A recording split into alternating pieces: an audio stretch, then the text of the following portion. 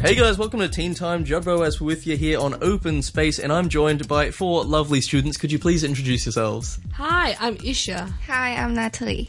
I'm Oscar. And I'm Nashma. Yeah, and what school are you guys from? We're all from Poising Secondary Catholic School. Yay, awesome. So today we're going to be talking about ethnic minorities. Where did you get this topic from? Because I mentioned, usually on Open Space, a lot of Taylor Swift, a lot of K-pop talking, not a lot of ethnic minority talk. Where'd you get the topic from?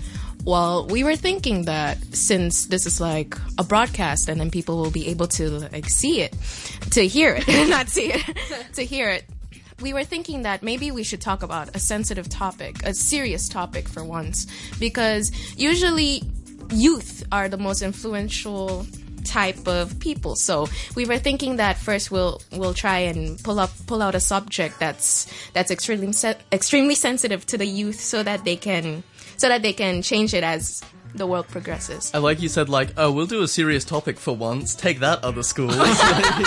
Your topic sucked. So ethnic minorities, but especially in Hong Kong, because like the main ethnic group is Chinese people, right? Am I right in saying that? It's probably safe to say, like, there's a lot of Chinese people in Hong Kong, right? Mm-hmm. Mm-hmm. And so, what are some other ethnic groups around Hong Kong that you see? Well, it ranges from Africans to Pakistanis to even some lighter skinned people. I don't know how to explain, but it usually ranges from that, but it's mostly Pakistani, Filipinos, Cameroon. Yeah, Cameroonians, Indians, Nigeria. Nigerians, and it usually just continues on. It just continues. So, okay, guys. So they all move here. Why do they move here? Oscar, like, why? For instance, why do all these people move here? I think that there are 2 reasons, like economic reasons and political reasons. Not like they don't just come to like see Disneyland and Ocean Park and then Political reasons, like they must leave their home country. Maybe if they don't leave their home country, they'll get in trouble. Like their place are having some war or some kind like that. They're in danger, so they immigrate to Hong Kong. And economic reasons for like, well, let's say corruption and the fact that since they have to pay extra money back there, they're being forced to pay more money than they should. So they immigrate to Hong Kong for like to be safe, I guess. And probably have more jobs opportunities in Hong Kong, so they just moved to Hong Kong. Yeah, Natalie, so tell me a little bit about, like, what do you think about Hong Kong for ethnic minorities? Do you think it's a nice place for them? Do you think it's, like, welcoming for them? Yeah, you can see many domestic helpers from Philippines or from Indonesia or from India, and people in Hong Kong, I think they welcome them. And there are many students which are from different groups of minorities and are studying in Hong Kong, different schools. So I think Hong Kong is welcome for ethnic minorities. So, okay, tell me about, like, your school in particular. Like what percentage of your school would be, like, ethnic minorities versus, like, local people? Well, it only take up to 2% because... Did you count personally? No. I mean, I just guessed because in my Maybe form... she did. Like 1, 2, 3. 4, 5, 6. Oh, no. Because on the lower form, we have 4 Pakistanis. And higher form, we have also a number of... I mean, around 7 to 8. Mm-hmm. Yeah.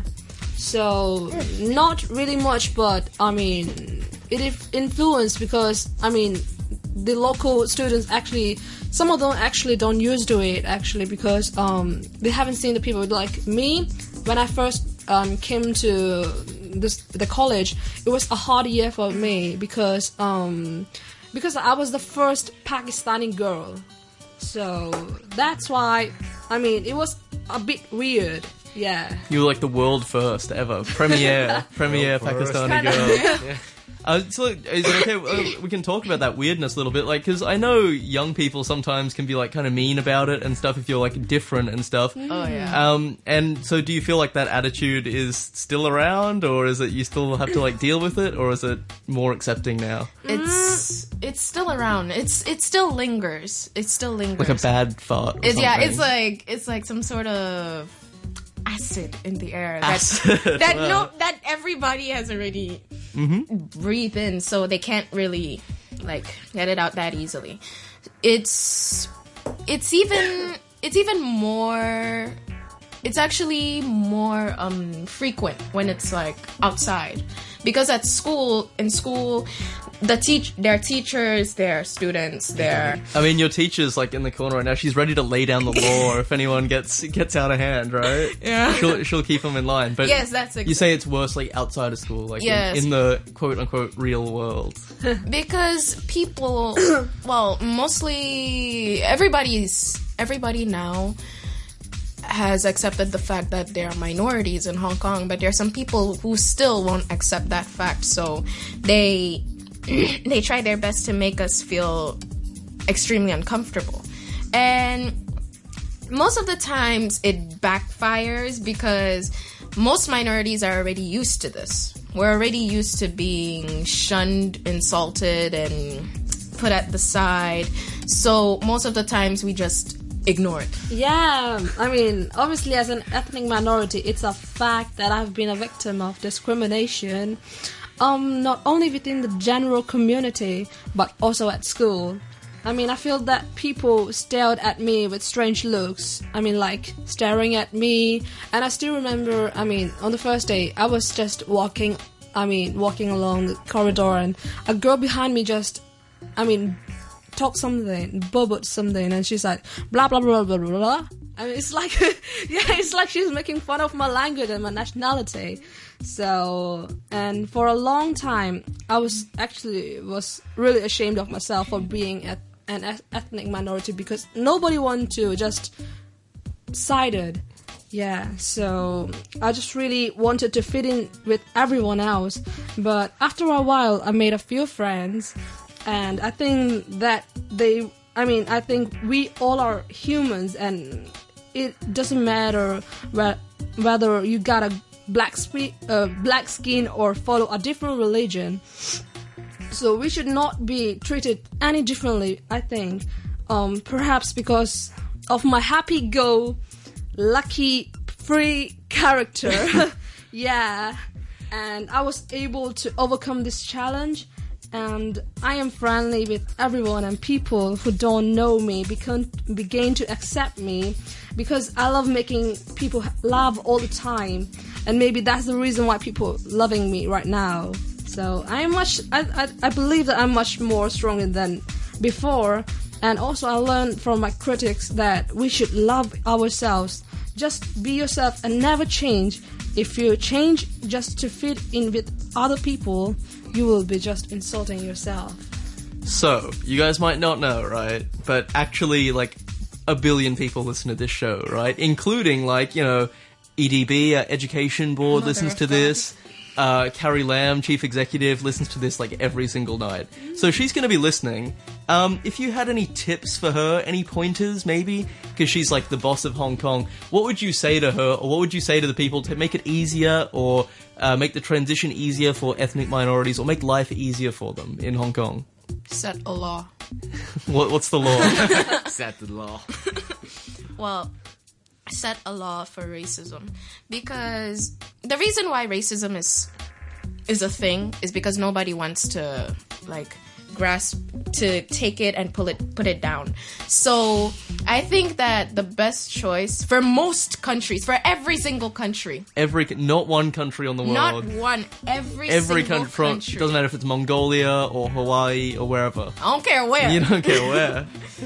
Put a law which it's like no racism. Okay, racism, because if you're racist, let's say that if you're racist, you're 3 months in jail. 3 months in jail? And You just pulled that like off the top of your head, like 3 months. That sounds about right. Yeah. Maybe the government can help them from setting up law to make speaking Cantonese is mandatory, because if you can't speak Cantonese in Hong Kong, you can't even survive, and people in Hong Kong will just discriminate you, and so that if there are a law that speaking Cantonese is mandatory, I think minorities can fit into society more easily. All right, guys, thanks so much for coming in. I hope we learned a lot, and I think we just made up a new jail term as well for people. Like, I think many more people are going to be in jail at the end of the year. So thanks for coming in. Yeah. Give yourselves a round of applause, guys. Yay. Ooh.